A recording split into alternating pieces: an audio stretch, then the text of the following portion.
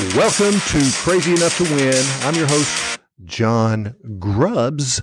Welcome to the podcast. So today we're going to talk about culture and why your culture matters now more than ever. Now, if you're a first-time listener, why would you pick a podcast called Crazy Enough to Win? And if you enjoy this episode, I want you to subscribe to this podcast so that you get new episodes as I drop them. So I'm a massive fan of David Friedman's work for culture by design instead of culture by chance. I mean, let's be honest. Most companies rarely do anything deliberately to change their culture. And most organizations have a culture, but it's culture by chance rather than by design. And I believe Friedman does a fantastic job helping companies transition abstract values, these loosey-goosey words like teamwork and innovation and communication, into concrete behaviors. By the way, he calls these behaviors fundamentals. And unfortunately, many organizations do not understand what their culture represents to the people on the team. And I firmly believe that many CEOs have a large blind spot when it comes to culture. They are too close to see what is happening. I mean, it's like the odor of one's home. Others can smell what we cannot. We have developed olfactory fatigue, just like these CEOs have become blinded to the culture that exists within their organizations. So here's the question. Can you have a stinky culture and not know it? Why does culture matter now more than in the past? And how do we design a culture deliberately? These are all great questions. You know, in life, I think we're constantly searching for more beautiful questions. I mean, the internet has given us so much information. I think the magic during this time as humans is how do we ask better questions? And in the book, Future Focused, Shape Your Culture, Shape Your Future, the authors explore the critical role that CEOs, leaders, and their teams play in shaping workplace culture and the critical impact on a company's future. That's right. Peter Drucker, the famous business thinker, said culture eats strategy for breakfast. In other words, nothing matters if you don't get the culture piece right. And in the book, they share 4 foundational principles for shaping culture. And listen to these. The first one, purposeful leadership. Purposeful leadership. Leading with a purpose. An organization with a purpose. And I'm going to get more into that later in this episode. The other thing they covered was personal change. How are we willing to change for our culture? What are we willing to do differently for our culture? And then the third topic in the book is broad engagement. How do we get more people engaged in their work? How do we get more people engaged with the purpose of the organization, with the strategy of the organization? I'll talk about that. And then systemic alignment. Think of multiple vectors in an organization pushing against each other. It may be production pushing against quality. It may be maintenance pushing against production. It might be safety pushing against production. All these different vectors, these sub-purposes can push against each other if they are not aligned. And together, these 4 principles form the basis for how successful leaders and, yes, organizations can create thriving cultures. Remember what Friedman said, culture by design, not chance. The pandemic and the Great Resignation. If you've not heard that term, the Great Resignation, you must be hiding somewhere because it is everywhere. Everybody's talking about the Great Resignation. They have changed the business landscape by stirring the emotions of today's employees. Yes, the pause button created by the pandemic and the reset are making people re-examine career choices like never before in my lifetime.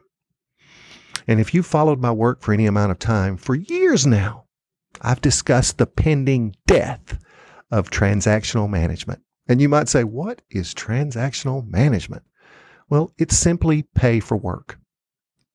Well, I believe the final nail in the coffin is here. If you're a transactional manager, if you think pay for work is enough, here's your final nail in the coffin. Because employees want more than a paycheck to stay with a company long term. They may be transitionally employed with your organization, but if there's no purpose, they're not likely to stick around. So here's the big question. What do they want? What do they want from you? What do they want from your organization? Besides a check, everybody needs a check. Everybody has to pay bills. Everybody has to feed kids, pay a mortgage, pay for college, pay for a vehicle. Everybody needs a check. But they can get a check in other places. What do they want? With the emergence of Generation Z, also known as Zoomers, workers more than ever want purpose in their work. And you can laugh at this notion or take it seriously. You know, you think of generations in the past, you get a paycheck. What else do you want? And the purpose of work used to be the paycheck. But employees today desire meaningful work and a higher purpose in life. They want to do work that matters. They want to work for an organization that matters. And call it corny if you want, but that's what they want. This reality is not new thinking. Well, you might say just this new generation, they just want. It's not new. However, and I'm going to prove it to you that it's not new, by the way. However, organizations with higher purpose have performed much better in retaining talent during this pandemic. That's right. Higher purpose organizations are retaining more people than those without. Now, do you remember? If you don't remember this, Google this, look this up. Do you remember Ernest Shackleton's famous advertisement when he was looking for people to go on his expedition to Antarctica? Listen to his ad. This is the literal ad that many people claim was run in a newspaper so many years ago. Imagine reading this ad. See what it does to you emotionally.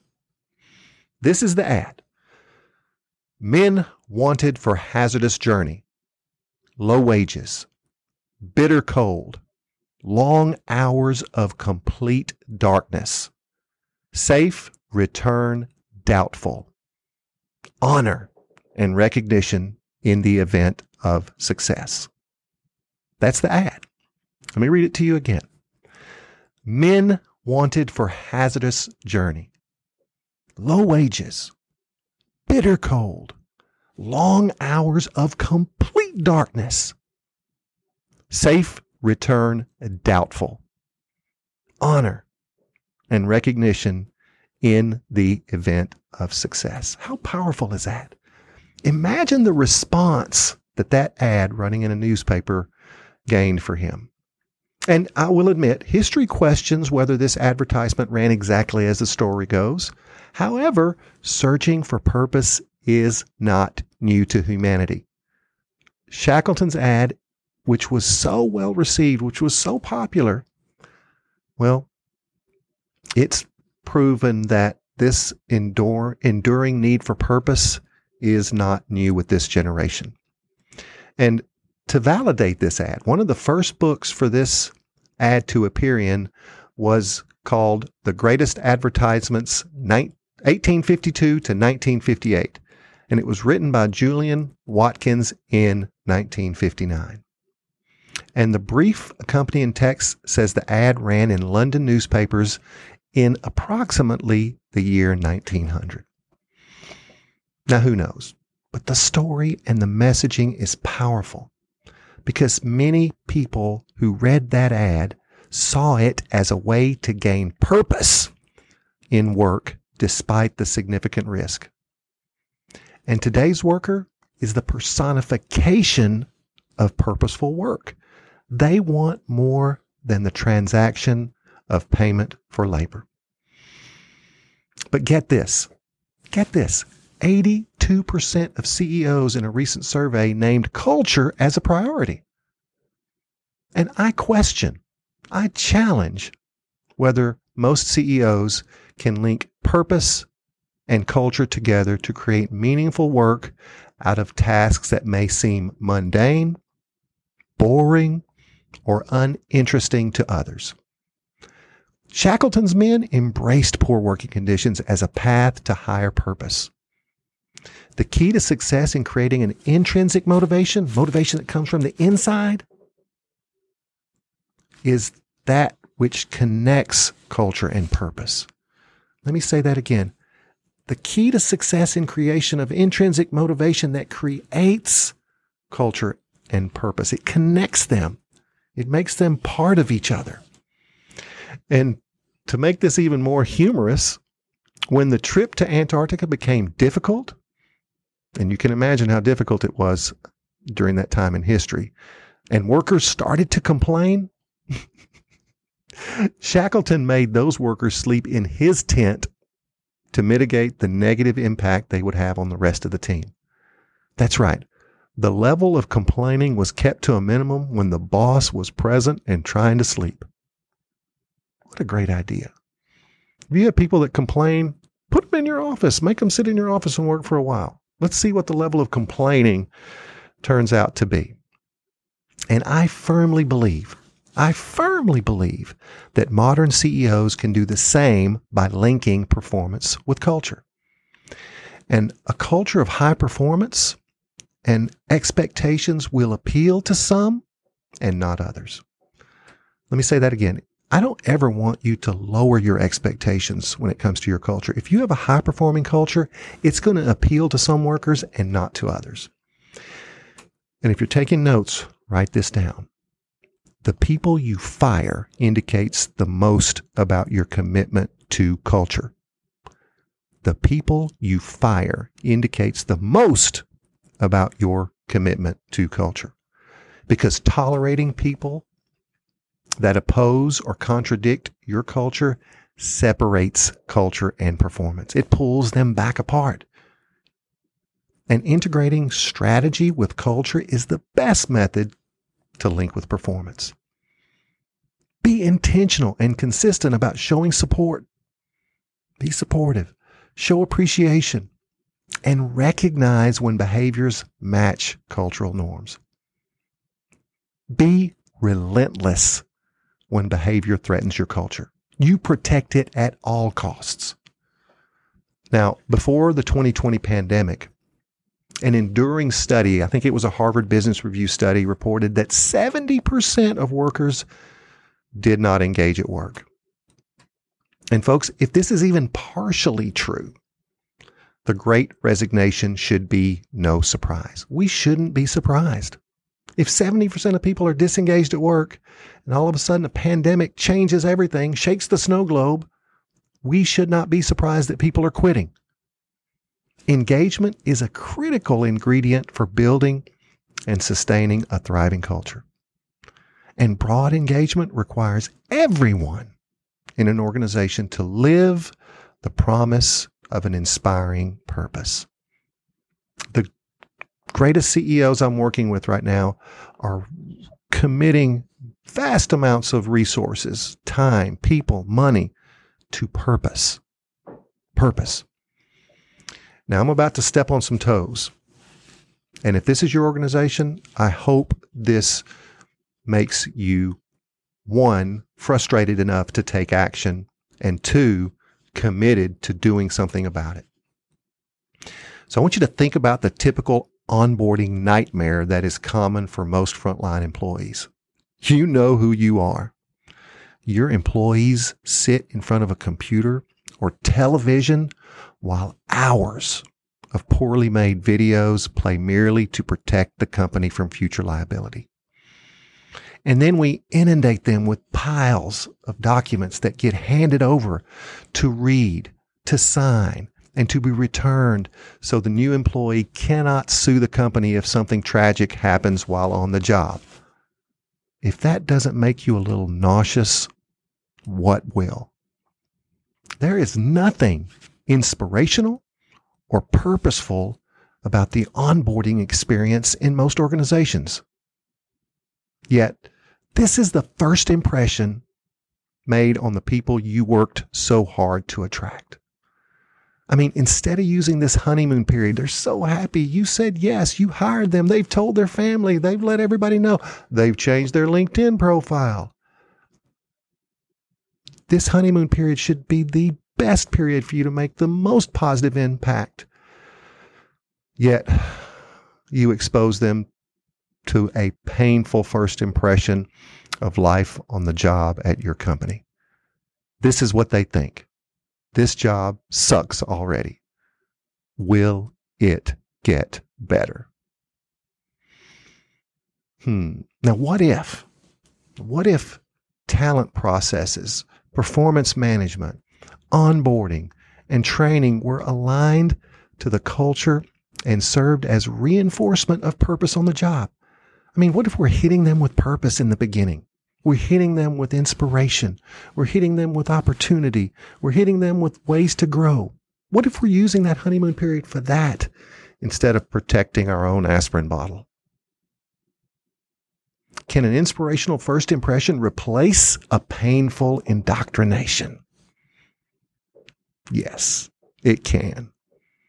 You get one chance to make a first impression with an employee. One. And it's even worse when you put them out into the factory, into the hospital, into the office with other negative people who reinforce this first negative impression about the job. Do you feel that? Is that your organization? To survive the Great Resignation, you need a strong company culture. And it would be amazing if you created a strong culture that's modeled from the organization's top. That means the people at the top are living this culture. They're modeling this behavior. Remember, in leadership, it's rarely what you say that matters. It's what you model that means the most to your employees. If you want better safety, you model safety. If you want hard work, you model hard work. If you want better quality, you model quality. If you want organization, you model being organized. You model the behavior you want in your organizations.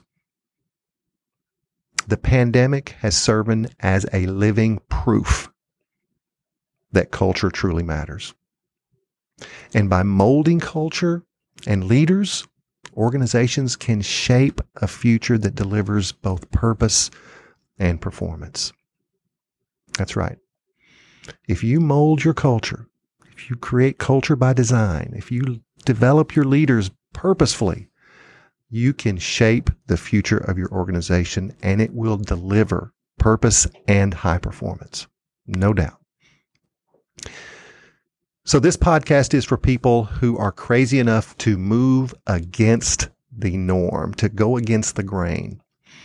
And by the way, if you want to reach out to me, you can reach me at www.johngrubbs.com. That's JOHNGRUBBS.com. That's my website, and I have tons of free resources for you. You can download papers. You can even download one of my leadership books. And I talk a lot about culture in the book. This book sells for $20 on Amazon. You can have it for free, just because you are giving me the most precious gift one human can give another, and that is your time. For you giving me time, I'll give you that book. It's in the middle of my homepage. You can just click on it and download it. You can download it as a PDF file, or you can download it as a Mobi file if you read your books on Kindle. That book is my free gift to you for listening, for being a part of this podcast. And we're so blessed to have listeners all over the world that comment and make even suggestions for topics. I want you to know that I'm accessible to you. There's also a place on my website where you can join my inner circle. I call it my tribe. You can get access to information, speeches that I give that I charge others for. You can have access to those resources for just joining my tribe, for being a part of my inner circle. So look for that as well, because this podcast is for people crazy enough to do things others won't. This podcast is for people who are crazy enough to try things others are afraid of. This podcast is for people crazy enough to win. Until next time.